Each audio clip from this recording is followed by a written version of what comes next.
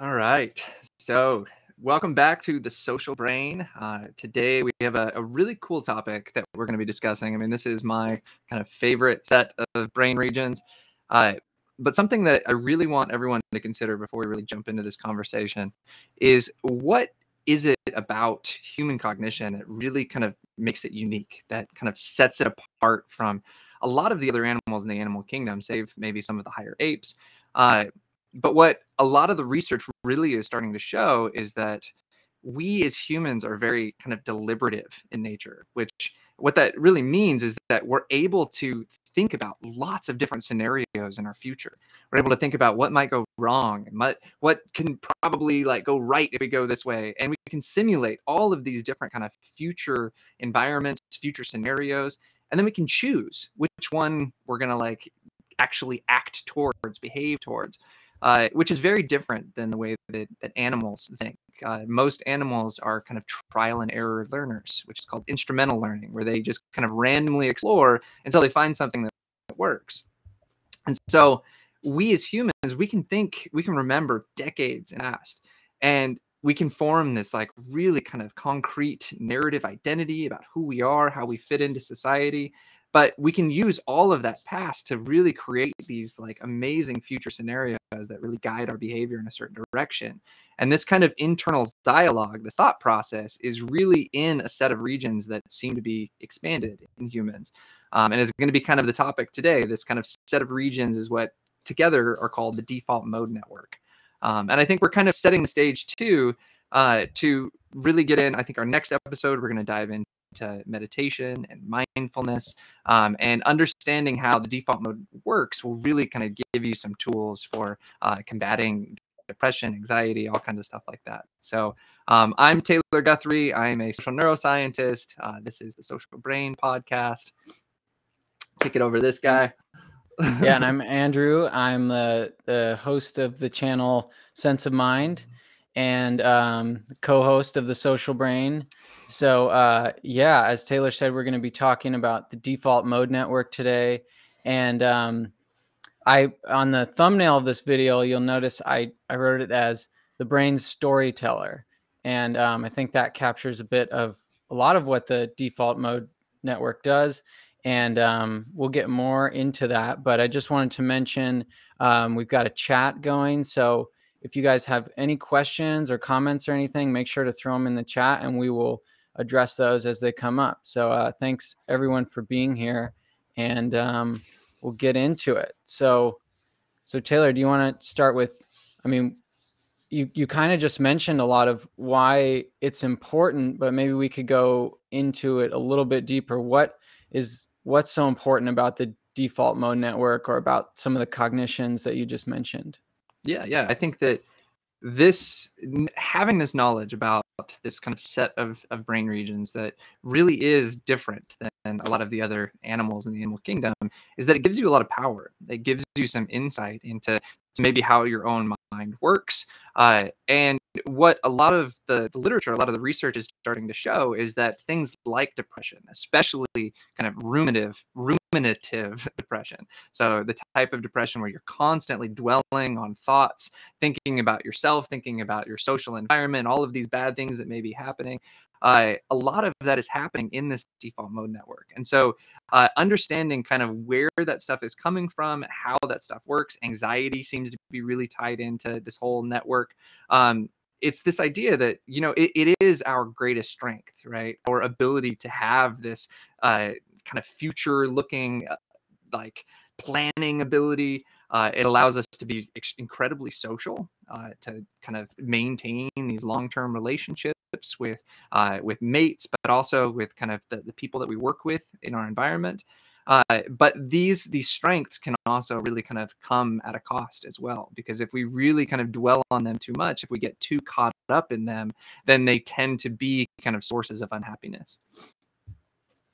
Yeah, exactly. I mean, that I think rings true in people's personal experience.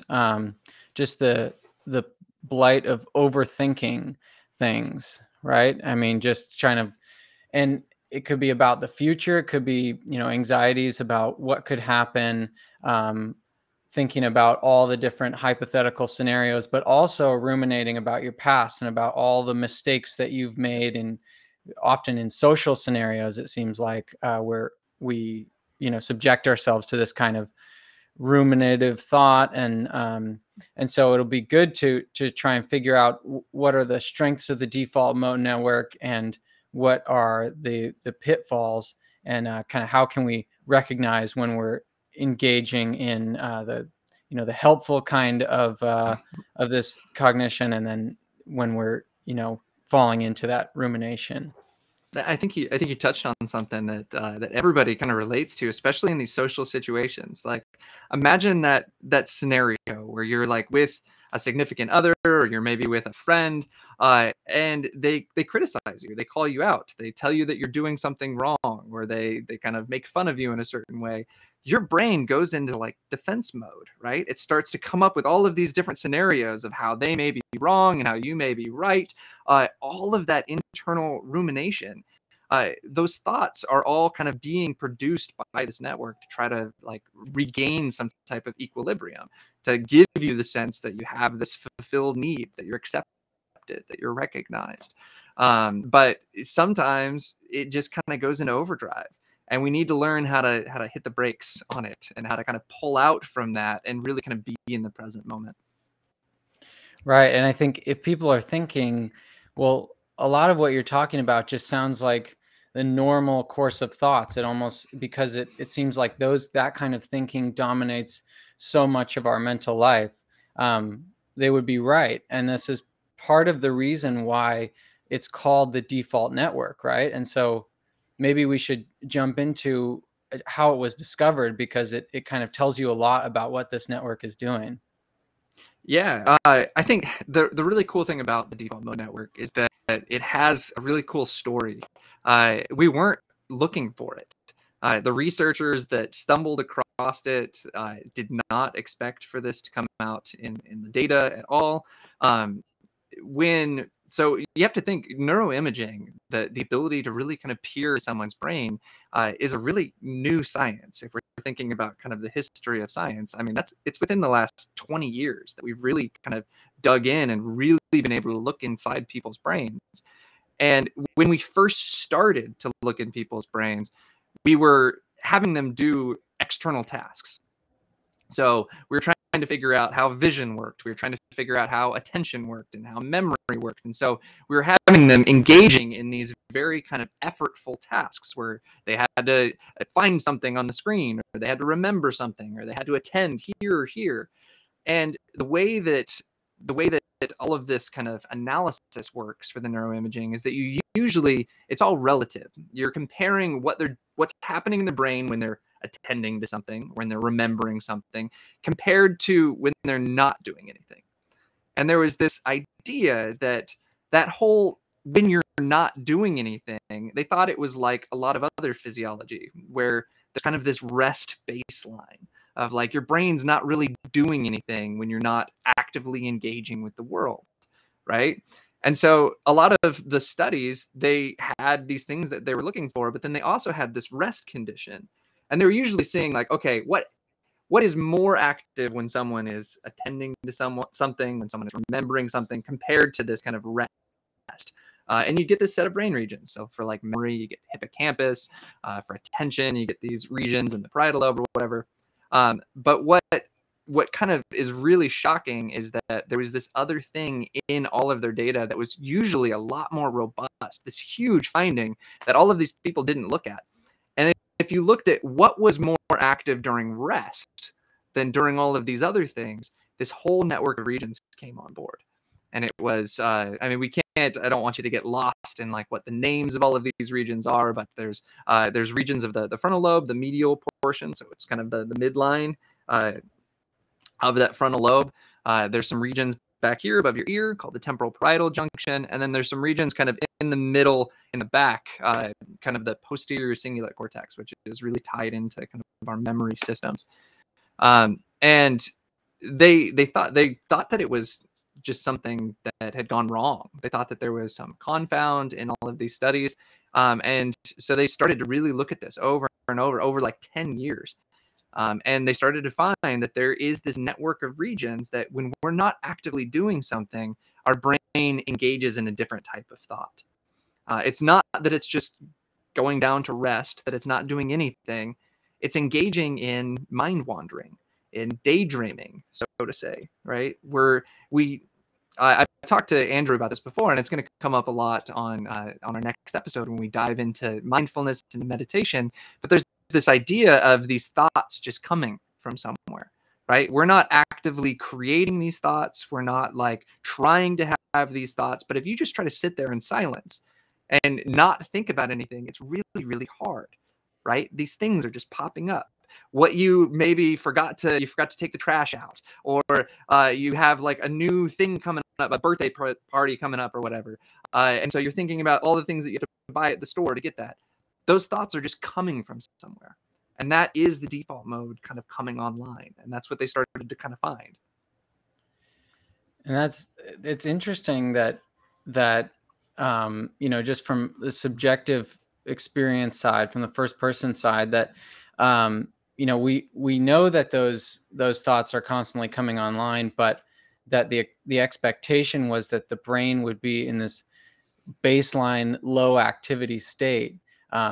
Even though we all have that experience of those thoughts coming up, but I wonder, I feel like people kind of, when it was first discovered, seemed to think that it wasn't really doing anything, right? Like it was just kind of the natural state of the brain, and it wasn't really consequential that this network was turned on, or maybe it wasn't even turned on. It was just the intrinsic activity of the brain, Mm-hmm. right? That was kind of the thinking when the first was discovered.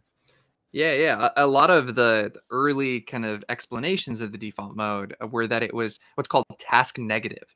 So when you're engaged in a task, when you're outwardly focusing your attention, when you're working on something, when you're like trying to do some type of mental something, in those situations, you have these kind of attention networks that are on, these outwardly focused things.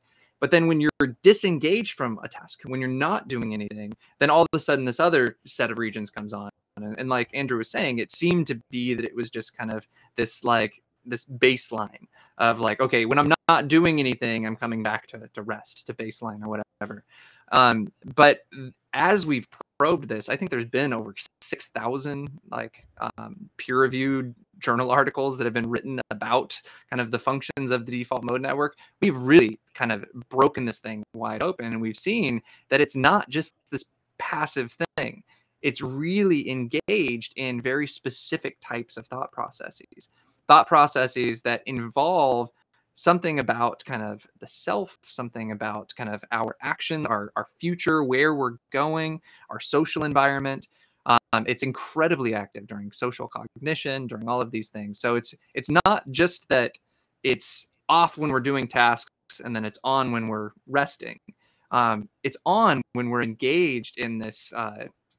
It looks like my audio is cracking a little bit. So I apologize for that. I'll check something real quick. Yeah, thank you for letting us know. Andrew, you can. Yeah, sure. Yeah, I mean, I think one way to kind of think about this is like when you are engaged in conscious problem solving and you're trying to figure out the answer to some kind of question, there's a lot of activity going on in your brain that you're not aware of. So when you stop thinking specifically about the math problem that you're trying to solve, and these other regions come online, that there may be some kind of unconscious processing going on to help you solve these problems, and that may have to do with the default mode network. But it's a lot of this, I think, it's just good to think about what it's like to be in a state where you're not actively trying to solve any kinds of problems. There's just a lot of seemingly random thoughts that are popping up, but it does seem like there's kind of purposeful activity going on in this network of regions. And interestingly, we'll see if Are you back on, Taylor? Yeah, I don't know if it fixed. I know we're Andrew's traveling, so it may have something to do with our internet connection. So bear with us. I apologize if you can't kind of track along, but let us know if it seems to be fixed, if it still seems to be a problem. Right. But yeah, I think we can kind of take off. So we're talking about self-generated thought, right? This idea of Yes. internally created thought instead of it being tied to some type of stimulus in the environment. So some type of something happens in your external environment, and that kind of gets you into this mode of kind of paying attention to the outside world or whatever. It's very different to have these things that aren't created by something in the external environment. And a lot of researchers didn't think that this was possible, really. When they first started to kind of look at the brain, they were thinking that like everything that the brain did was reactive in nature, that it was reacting to something that happened in the external world. Which, when you really think back on it, it's like, where were these scientists? Like, why weren't they actually thinking about their own kind of mental uh, experience, right? Because we know just from daily activity, and something that I think Andrew was kind of hinting at, is that the research has shown that that our rumination, our time spent in these kind of internal thoughts, is about 50% of our life. That we're disengaged with the outside world, and we're kind of in our own head. We're in these kind of thoughts and these patterns and these plans and all of these things. And so it was really kind of shocking to see that like the early kind of visions of what the brain was that it was just reactive, that there was none of this kind of self-generated stuff.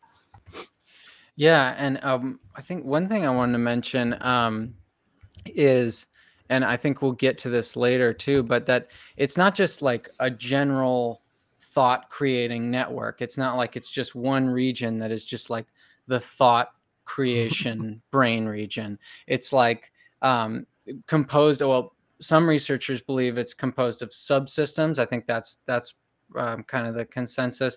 And so there's different regions that are contributing different kinds of cognition to the overall function of the default mode network. So like Taylor mentioned, there's some of these that are involved in self-referential thought and thinking about ourselves, but also others that are involved in like autobiographical memory, meaning like memories about your life, being like the hippocampus specifically. And then there's other regions involved in like cognitive control. And then the default mode network itself has, fairly complex interactions with other networks in the brain. Like we've talked about in a different interview, or I don't know if it was an episode of The Social Brain or one of the interviews we did, but about cognitive control networks involved in executive function. So the default mode network is one of the brain's intrinsic networks, and it is interacting with and switching it is switching on and off as these other networks switch on and off as well.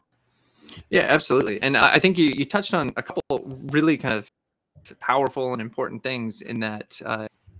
Something that I mentioned at the very beginning of the episode was this idea of having this kind of identity, this narrative identity, this sense of self. Something that sets us apart as humans is our ability to kind of create this kind of coherent story about how we fit into our environment, how we fit into kind of how the world works, like where's our place, where's our meaning, and all of this different type of thought tends to be really kind of tied into the default mode network. And Andrew was kind of hinting at like there's usually kind of this interplay between that and kind of some of these other networks at play. So you have the control network and you have the attention network, which is something I think we'll really get into when we get into kind of mindfulness and things like that. Oh, yeah. Thanks for letting us know about all the audio stuff. And so, I think one of the things that could be really helpful to really kind of dive into is what these thoughts usually are. Because usually when this first came on, a lot of people were talking about it as being this daydreaming kind of network. But the term daydreaming tends to kind of invoke this kind of fantastical, like thinking about all of these amazing things that might happen in the future, having this really kind of positive quality to it. But when you really sample people, when you really ask people what it is they're thinking in a given moment, what kind of is coming to their mind, oftentimes those thoughts that the default mode is creating tend to be very mundane. They tend to be about kind of our needs in that moment, the things that are pressing, right? Things that may have happened earlier that week that are still on our mind, things that may be coming up in the near future that we have to plan for. But those are the types of thoughts that really tend to dominate the brain in its kind of default mode. It's something that I come back to a lot, and we talked about it in our last episode. But the fact that the brain is very needs based. It's trying to accomplish things, right? It has physiological needs. It needs to eat and it needs to drink, and like the brain, especially the default mode network, consumes like 20% of your caloric intake. So it needs all of these things, but it also, as humans, we also have these incredible social needs that we've created, these kind of beliefs about how we fit into our society. And all of that needs some type of kind of internal model of where it is that we've been and where it is that we're going in the future in order to accomplish all of these different needs that we have, right? We need to be able to kind of simulate a future that says, this is the future where I am going to be kind of socially accepted, or I'm going to be recognized, or I'm going to have enough money to feed myself and to put food on the table. And we need to be able to think through all of these different kind of avenues and these different scenarios. And that's really, I think, what made this necessary in terms of evolution in the first place. So you're thinking that this ability to kind of ruminate on our needs and what's going to further our goals and our interests may be kind of the core function of the default mode network? I think so, and it's when you really look evolutionarily, right? So if you look at the brains of kind of macaque monkeys, and then up to apes, and then hominins, and up to us, our brain has tripled in size in the last like million years or whatever. And there've been some really kind of incredible studies that have looked at how you would have to expand a monkey brain for it to look like a human brain. And it's not this uniform expansion. It's not just that the brain just got bigger. It's that certain regions got bigger. And the certain regions that got bigger tend to be the default mode regions. It tends to be these regions that were allowing us to really think about how to accomplish these things that we were doing, right? Put yourself back into the mind of someone that was like in a tribal setting, right? That has these very strong just survival needs on the first hand, but you as a group have really kind of captured the ability to feed the group in a way that other animals haven't. So you don't have to think as much about your physiological needs or your safety needs because you have safety in numbers. But you do have to think about where you fit into that tribe, right? How it is that you are providing some type of benefit to that tribe. Like where my skills fit in. What do I do that makes this tribe better? And those types of things, I think, require us to really think about kind of all of the things that have happened to us. So think about the past, bring in all of these past experiences, but then use all of those past experiences to kind of simulate this idea of like what it is that I'm going to be. How am I going to fit in? How am I going to be better as time goes on? You see what I mean? Absolutely, yeah. And if we think back to what we were saying about the kinds of thoughts that tend to dominate when we're not actually engaged in something else, when the default mode network is turned on, I mentioned it was often like if we have done some, done some kind of social faux pas, we've done, somebody has like we're not maybe being that person that we want to be within that tribe, or we're not seeing ourselves that way. We are noticing all these mistakes we've made, and maybe that's not just our anxieties. It's maybe a functional or a relic of our evolution, or maybe it's still functional Yeah. for us in society today. I think it is, because often we do have to have that quiet time to reflect on difficult social situations. If you've had a conflict with a family member or something, it definitely takes time, and sometimes it takes days or weeks or months to really conceptualize what happened and what you maybe did wrong, or what the other person did wrong, and how you can learn from that. And I think it does seem like that sort of happens automatically if you're not a completely antisocial psychopath.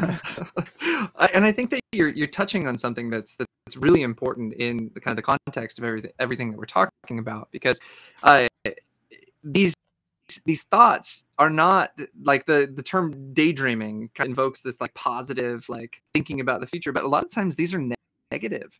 uh, they're thinking about how it is that we're not accomplishing our needs, right? What did I do wrong? Why am I not important enough? Why do I not why do I not matter, right?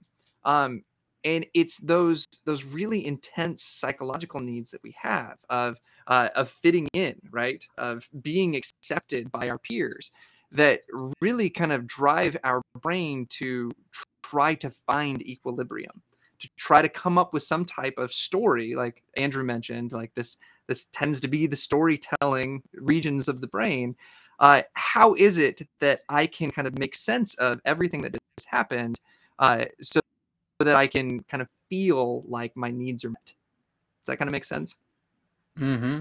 Yeah, and uh, that storytelling that you mentioned, it seems like kind of a really important aspect or feature of the default mode network, that it's not just like giving us points of information. It seems to like construct a narrative, a really big high level conceptual understanding of what's happening, rather than just giving you kind of points of information.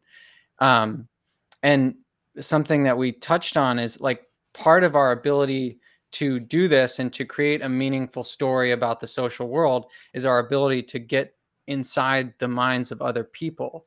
And this network is heavily involved in that, right? Yeah, yeah. So that's one of the coolest things about social cognition.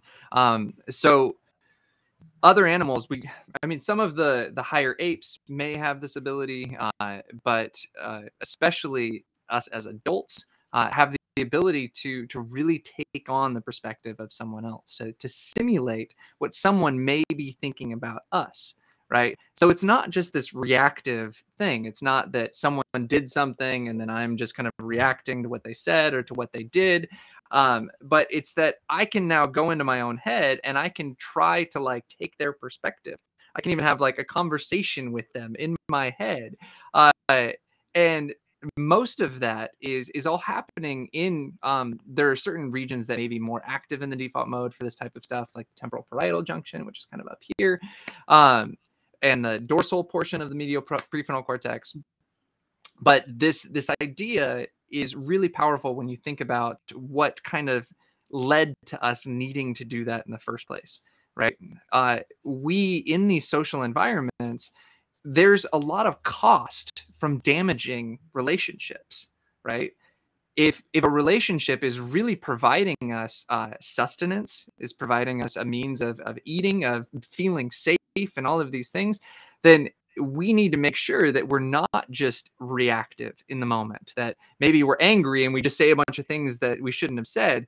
Instead, it's a lot more beneficial for us to be able to play out these scenarios of, okay, if I said this, what would they maybe say? And how could they maybe be thinking about this, and what is their perspective? I know they have a mind of their own, they have emotions of their own. You can go through all of this kind of mental gymnastics and go through all of these different scenarios because of these amazing abilities that we have as humans. But as we've kind of been hinting at, that can sometimes just go off the rails, and you can just be doing that way too much. and just be in these just loops that never really close. Something I'm kind of on a tangent, but something that I really got into when I started to study addiction was that oftentimes trauma leads to addiction. So being in an environment when you're young that you never feel like you're valued, you're told that you don't matter. You're told that you're never going to amount to anything, that you're never going to accomplish anything. Those tend to produce brains that ruminate on those negative things, right? That I think, I mean, this is kind of speculation at this point, but I think that in order to kind of tilt the default mode into more of a positive kind of direction, we need some type of like successes in life. We need to feel like we're actually accomplishing those needs that we actually have, right? If I have these acceptance needs, right? If I really want to be accepted by my peers and I'm constantly being rejected by them, I'm never gaining equilibrium. And so my brain is just going to constantly ruminate on how do I get accepted? How do I get accepted? How do I get accepted? And that loop never closes unless you can kind of pull yourself out of that and realize that some of these needs are psychological in nature, that we create this belief about needing to be accepted, needing to belong to this group that we're a part of. And that if you're not getting these kind of cues from the environment that are saying that you are that you are like accepted or whatever, then you need to adapt the way that you think about the situation. And that's really cool about being human too, is that we're able to create all of this internal dialogue around all of that and to really pull ourselves out. Sorry, that was kind of a I That's digress, good. but No, it's excellent, and it really feeds into this awesome question we got from B Dragon in the chat, which says, "Would you say that the default mode is involved in how we relate to the various hierarchies of human life? I think that stories are a big part of how we understand hierarchies." And just like offhand, yes, exactly. That was actually the word hierarchy was coming into my mind a few times, and I think absolutely. I think it's what Taylor was just saying, that our sense of self is often so wrapped up in the various hierarchies we're a part of, which could be anything from if you are in your professional life, like where are you on the ladder of the corporate ladder, or just in society as a whole. Or even within your family or something like that. But I'm sure Taylor's got more to say on that. I think that is like what drives us. That is kind of being human. Is this kind of meaning making pursuit, this motivation. If you look at so I got really into kind of the evolution, like how did we evolve from like single cells into these multicellular things. And there's a term that I'm just gonna, the only reason I'm bringing that up is there's a term that's called exportation of fitness. So when single cells ended up in a big community and they were developing into these multicellular organisms, something had to happen because each of those individual cells at the beginning all did the same thing. They were all kind of able to forage for food. They were all able to digest food, all of that kind of stuff. But in order to turn into a multicellular organism, you have to export fitness, which means that some people need to take the job of protecting the organism, while some people need to take the job of digesting food, and some people need to take the job of transporting food. I think that this idea from biology is very much at play in societies, that society itself is this huge organism, and that most of our life is trying to figure out that exportation of fitness question. Where do I fit in? Am I a protector of society? Am I a digester? Am I someone who transports these things? That whole thing creates this pursuit, this kind of, I need to find meaning. I need to find where I fit in this kind of social paradigm, in this social hierarchy. And that is, I think, a lot of what drives these psychological needs of really kind of creating like, okay, what is my group? We talk a lot about needing acceptance, right? I need acceptance. I need to belong or whatever. But how do you decide what group you want to belong to? What group you need acceptance from? You need recognition from, right? a lot of our time is spent trying to figure out these big questions about like, what is my role? What makes me unique? What are all of these cool things that are about me that make me a unique member of this group or of this society? And I think that those questions, that where I fit in the hierarchy, are really what's driving a lot of this default mode network activity of really like your default mode is constantly trying to create a narrative that makes sense of where you are in society. And we live in a really confusing society these days. Like identity is not something that's easy to fall on. It used to be a lot easier. You were part of this religion that you were born into. You were part of a feudal society. So you were going to grow up as a farmer your whole life. You knew those questions, right? Now we struggle so much with it because it's a lot harder to answer those questions. And I think that our brain is constantly in just like overdrive trying to make sense of where we are and where we fit. Yeah, it's kind of a double-edged sword because the kind of the division of labor economy that you mentioned, it allows us to use our skills and engage our interests and be part of this amazing diverse modern world and really put our best out into it. But then it also confronts us with this huge number of options and possibilities, and that can just kind of, too many options can drive your brain crazy. And the Yeah. default mode network, like you said, is going to be kind of going into overdrive, trying to figure out where is our place, what are we suited to do. I think a lot of us have struggled with that. I very much, I'm kind of on the side. I'm a philosophy buff. There's a quote from Kierkegaard, who's kind of the father of existential philosophy, which is all about meaning making. That said that anxiety is the dizziness of freedom.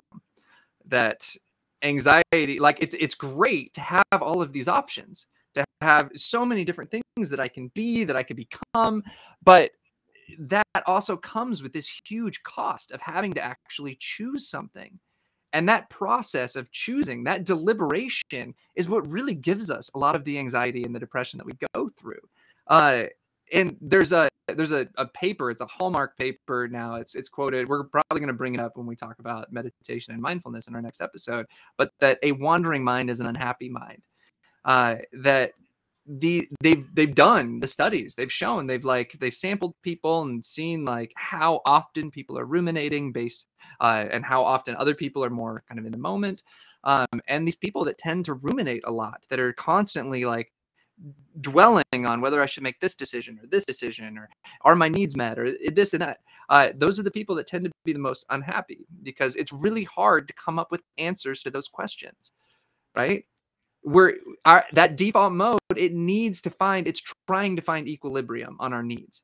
It's trying to have some type of sense of like, I've accomplished something. I've set out to do this. I've set to be accepted. I've set out to be recognized, and I've found it. Right? We don't get that a lot of the times. We're constantly dwelling on those things. Yeah, it's interesting because it's like, in the past we may have just settled on an option and it may have been good enough, but and now we have so many and it creates these anxieties. But it seems like, I wonder if the trade-off is worth it. I think it probably is, to have all this the ability to pursue your interests and your wants, and to Balance. decide, yeah, which hierarchy you want to be a part of and how you can contribute to it, and what you want the story of your life to be. It's amazing that we do have that choice in the modern world, but it's not an easy choice, and it seems like it just pops up throughout life at multiple points for many people. So if you're one of those rare people who has a calling and who just that whatever it is, that's what you want to do, that's how you want to live your life, then congratulations. It'll save you a lot of worries and anxieties in the future. Well, I know that I want to be here right now talking about the brain, so that's good. Yeah. But I think that something that might be really helpful is to dive in a little bit into kind of how this all works, right? Because we're telling you that like a wandering mind is an unhappy mind or whatever, but like, what's the alternative, right? And so I think it's really important to understand top down versus bottom up processing. And so everything that we're kind of talking about, everything that we've been hinting at, is all kind of this top down stuff that we have these kind of models of the future of who we want to be and what we want to do that are kind of bringing up all of these thoughts and all of these emotions. All of that is completely disconnected from the sensory world, right? There's nothing happening in our environment. If you drive the same freeway every day, right? You drive that freeway over and over and over again. It's been 5 years, it's been 10 years, whatever. Actually think in those moments, am I thinking about driving my car right now? Because oftentimes you're not, right? You're not paying attention to the sensory information that's going on. You're in autopilot. Your body is driving that car. And oftentimes you're up in your head. You're thinking about like what you're going to be doing that day, or like what happened, or the fight you got in with someone, or whatever it is, right? That stuff is not sensory driven. And it's often in opposition to sensory stuff. So usually when default mode stuff is on, sensory stuff is off. Not necessarily off. I guess off is kind of the wrong way to talk about it, but it is opposed to it. So sensory stuff tends to be really low in activation when default mode is on. And default mode is really high when you're in these kind of mind wandering modes. Yeah, yeah, and it's interesting when we do get to mindfulness and meditation about how um, some some meditation techniques allow you to kind of oppose the activity of the default mode network on purpose, but without going into this really specific, like what am I trying to say, like cognitive control, executive functions. Like you're not thinking about necessarily the outside world, but you may be focusing in on the sensations coming from your body, and in that way are able to diminish the activity of the default mode network, or at least regions, certain regions that are part of the network. But yeah, it does seem like we're kind of, when we're in that default mode, we're predicting what the world may be, what we think it should be, and we're not really living in the world as it is. And it could, that can be really helpful, allow you to Mm-hmm. imagine a future scenario that you want, that you actually do want to pursue, and kind of give your life a little bit more meaning and purpose. But then it can also fool you into thinking that this world is this prediction that you made. It's this simulation that you've created in your mind. No, But yeah, and it's go go for it. ahead, go ahead. No, I was No, just no, gonna no. say, Go. because that ties in really well with kind of the title that we have, kind of this idea of integrating the past, present, and the future. Is that the default mode is essentially, it's taking what's happening right now, but it's either in the past or it's in the future, right? You're dwelling on things that happened before, or trying to envision this future thing that's happening. It's oftentimes not rooted in just the present moment. It's using the present moment to try to understand the future, right? And I think something really powerful that you were just touching on, Andrew, is this idea of when are those moments when you're actually in the moment, right? And you hinted at these modes of kind of mindfulness or meditation that turn off even the control network of like, don't even think about trying to control your emotion, trying to control like any of these things. How hard is it to just let the sensory world flood over you, right? Just be in that moment.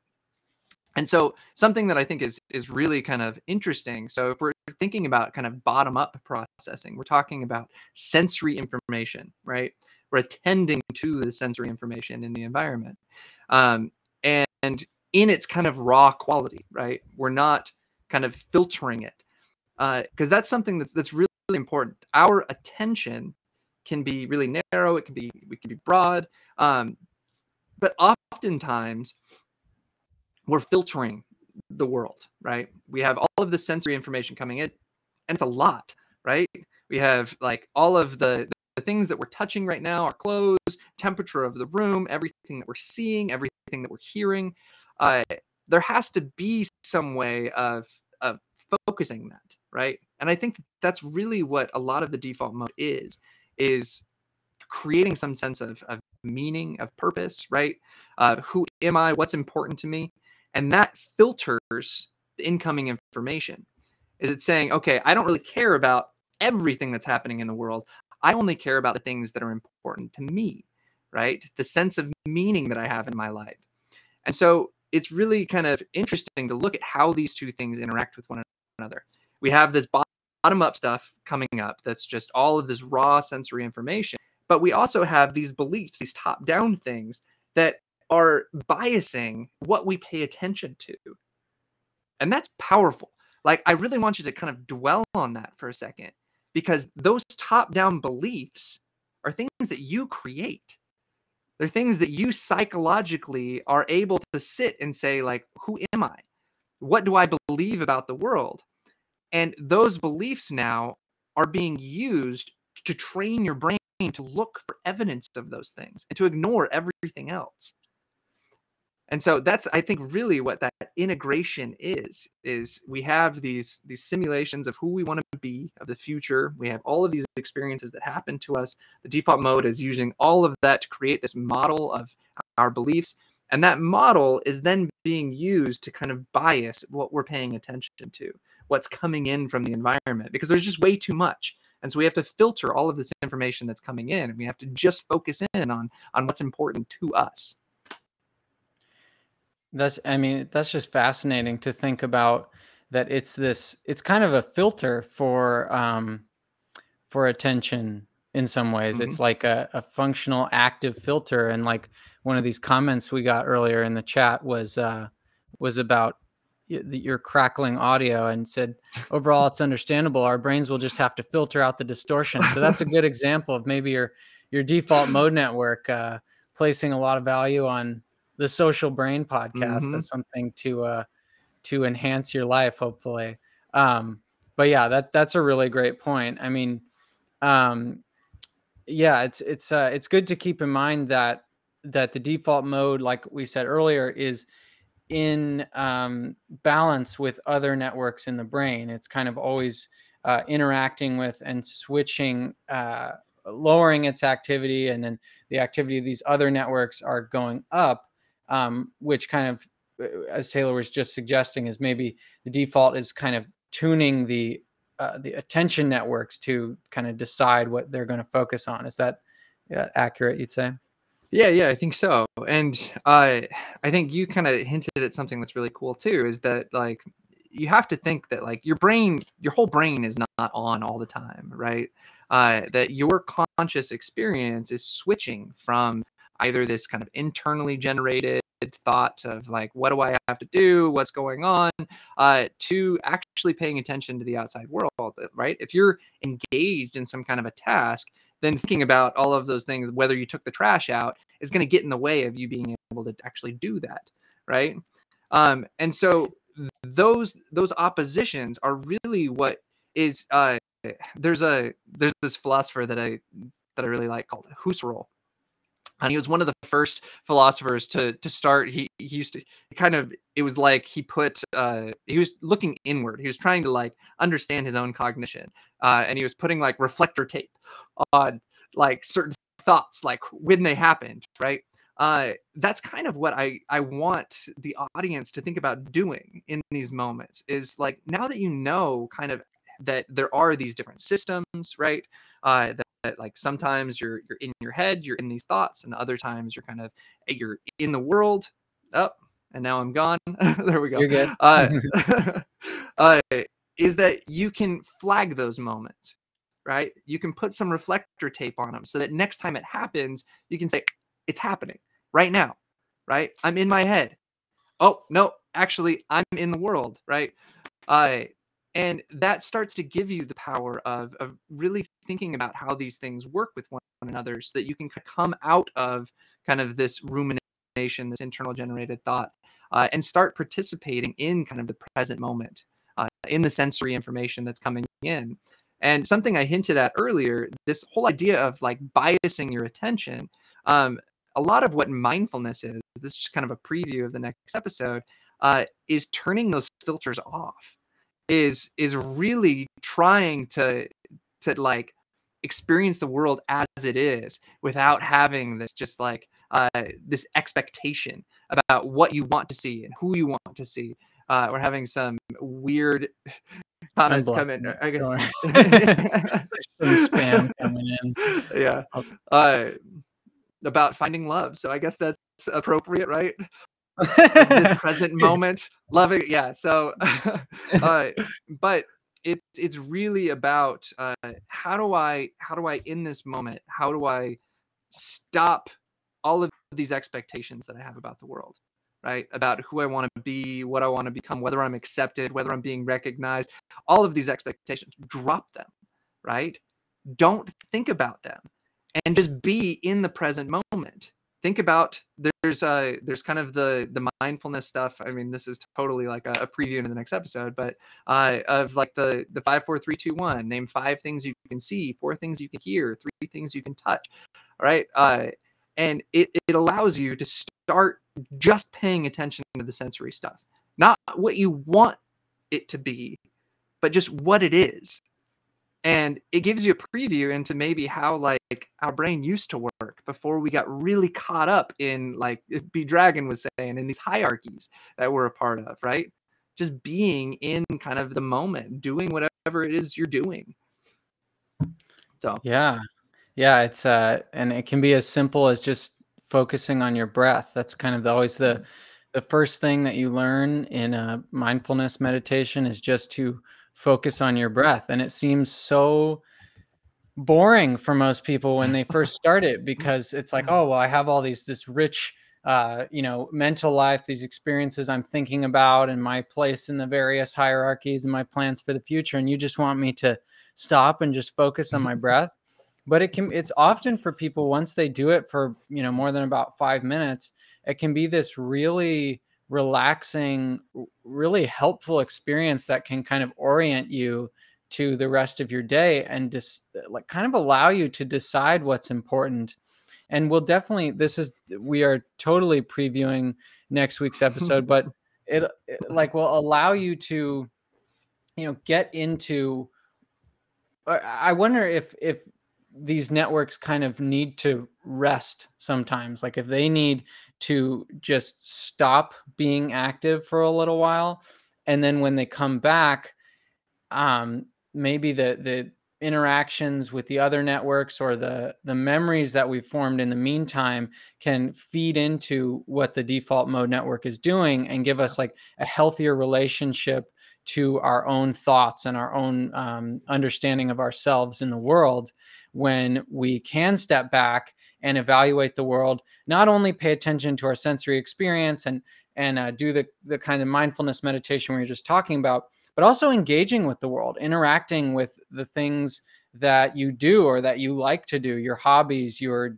profession, your relationships in your life, actually engaging in that, and then seeing what are my values, what is important to me. And then that understanding can maybe funnel into the function of the default mode and make it easier to stop yourself from going down this negative anxiety, ruminative type of thinking, or at least in a way that is actually helpful, rather than just spinning in circles about all the various ways you may have messed up in a social situation without deciding what is actually important to you, what are your values, and what kind of person do you want to be in the world. Because ultimately it is for you. This is not for you to please other people, but it's for you to be able to have a good life and live in this complex social world. And so anyway, a little bit of a tangent. I think you touched on some really important stuff, because the first thing that I think was really apparent in what you just said is that this is not like default mode bad. Like Yeah.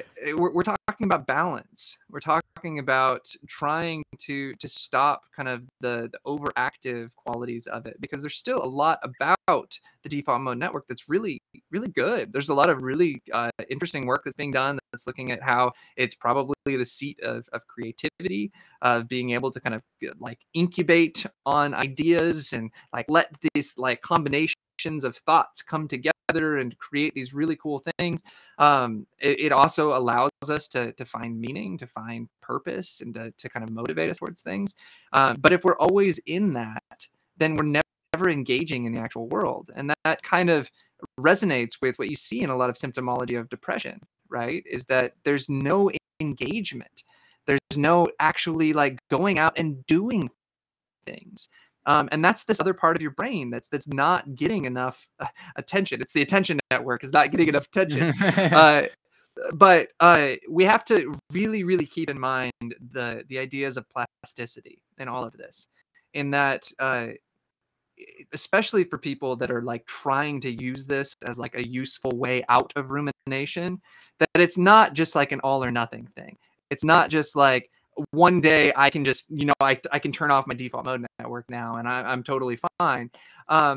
It's this like little bits at a time. It's noticing that it's at play, right? Noticing that it's on, that it's doing something, and then taking that moment to say, okay, I'm going to step away from that rumination and I'm going to be in the present moment. I'm going to allow my attention network, my dorsal attention network, to really kind of engage with the world. And the more you do that, the more balance you're building in your brain. You're actually allowing the connections to build. Your brain is not static, it's plastic, right? It's able to change. And those little bits that you're doing every day of like, okay, I'm stepping away from all of this internal thought and I'm stepping into the moment, or I'm stepping away from the moment and I'm actually spending some time thinking about who I am and meaning and purpose and creativity, right? It's not one or the other. It's really trying to find a balance between the two that I think is really where a lot of the power lies. Yeah, yeah, and I think just to add on to that a little bit, it's always good to remember that it's not that the default mode network completely switches off when you start focusing on something, and it's not that these attention networks and these cognitive control networks turn off when the default mode network is on. There's definitely like an anti-correlation, or they're in opposition to each other, but it's true that these brain regions that are involved in these various networks are active, kind of regardless of what you're doing. They definitely go down and up depending on what kinds of tasks you're doing, but it's never the case that, well, it's all probably very rarely the case that you have completely switched off one or the other. So there's nothing wrong with you if you're kind of like thinking about yourself when you're engaging in a task, or if you're you're it's just it's important, I think, to remember that these networks are in balance with each other, like you just said. That's kind of the neural basis of what you're talking about to some extent. Yeah. And I think we'll get into more of kind of how that switch happens from one to the other. What are some of the tools that we can use to really kind of engage in those types of processes? I think the next episode is going to be really cool. We're going to really get into a lot of the research, but we thought it was really important to really lay the groundwork for what the default mode actually is. Because if you start getting into kind of the brain stuff around meditation, around mindfulness, all of it talks about the default mode network. And that makes sense, because when you are quiet, when you're in that moment and you're just with yourself, you just have these thoughts that are just coming from somewhere, right? And so it's important to know kind of what that is and where that kind of may be coming from in order to have some kind of power over it, I guess you can say. So Awesome. Well, Taylor, it's always really great talking to you. I hope if anybody has any more questions or comments, I don't think I see anything remaining in the chat. But if you do, just comment on one of these videos, either on Taylor's channel or mine, and we'll try to get to it in the next episode or after that. But yeah, like Taylor mentioned, we're going to be talking about the neuroscience of mindfulness and meditation next time. And I think that should be really fun, really interesting. So yeah, just again, let us know if there's anything you want us to cover in a future episode, and we'll try to get to it. Yeah, and if you enjoy what we're doing and you want to kind of help this to continue, then we need some support from you guys in terms of subscriptions. So make sure that you're subscribed to my channel, The Cellular Republic, and to Andrew's channel, Sense of Mind. Leave a comment if you're listening to this on a podcast or a review. And also, my wife also runs an Etsy shop. So, I mean, she has a gift shop apart from Etsy too, but she sells all kinds of merchandise that's like neuroscience related, that's therapy related. Really cool. You can check it out in the comments in my video. I have a whole family that I need to feed. So if I'm going to keep doing this. Yeah, perfect. Keep Taylor's family fed, and we'll see you guys next time. Awesome. Thanks for listening, guys.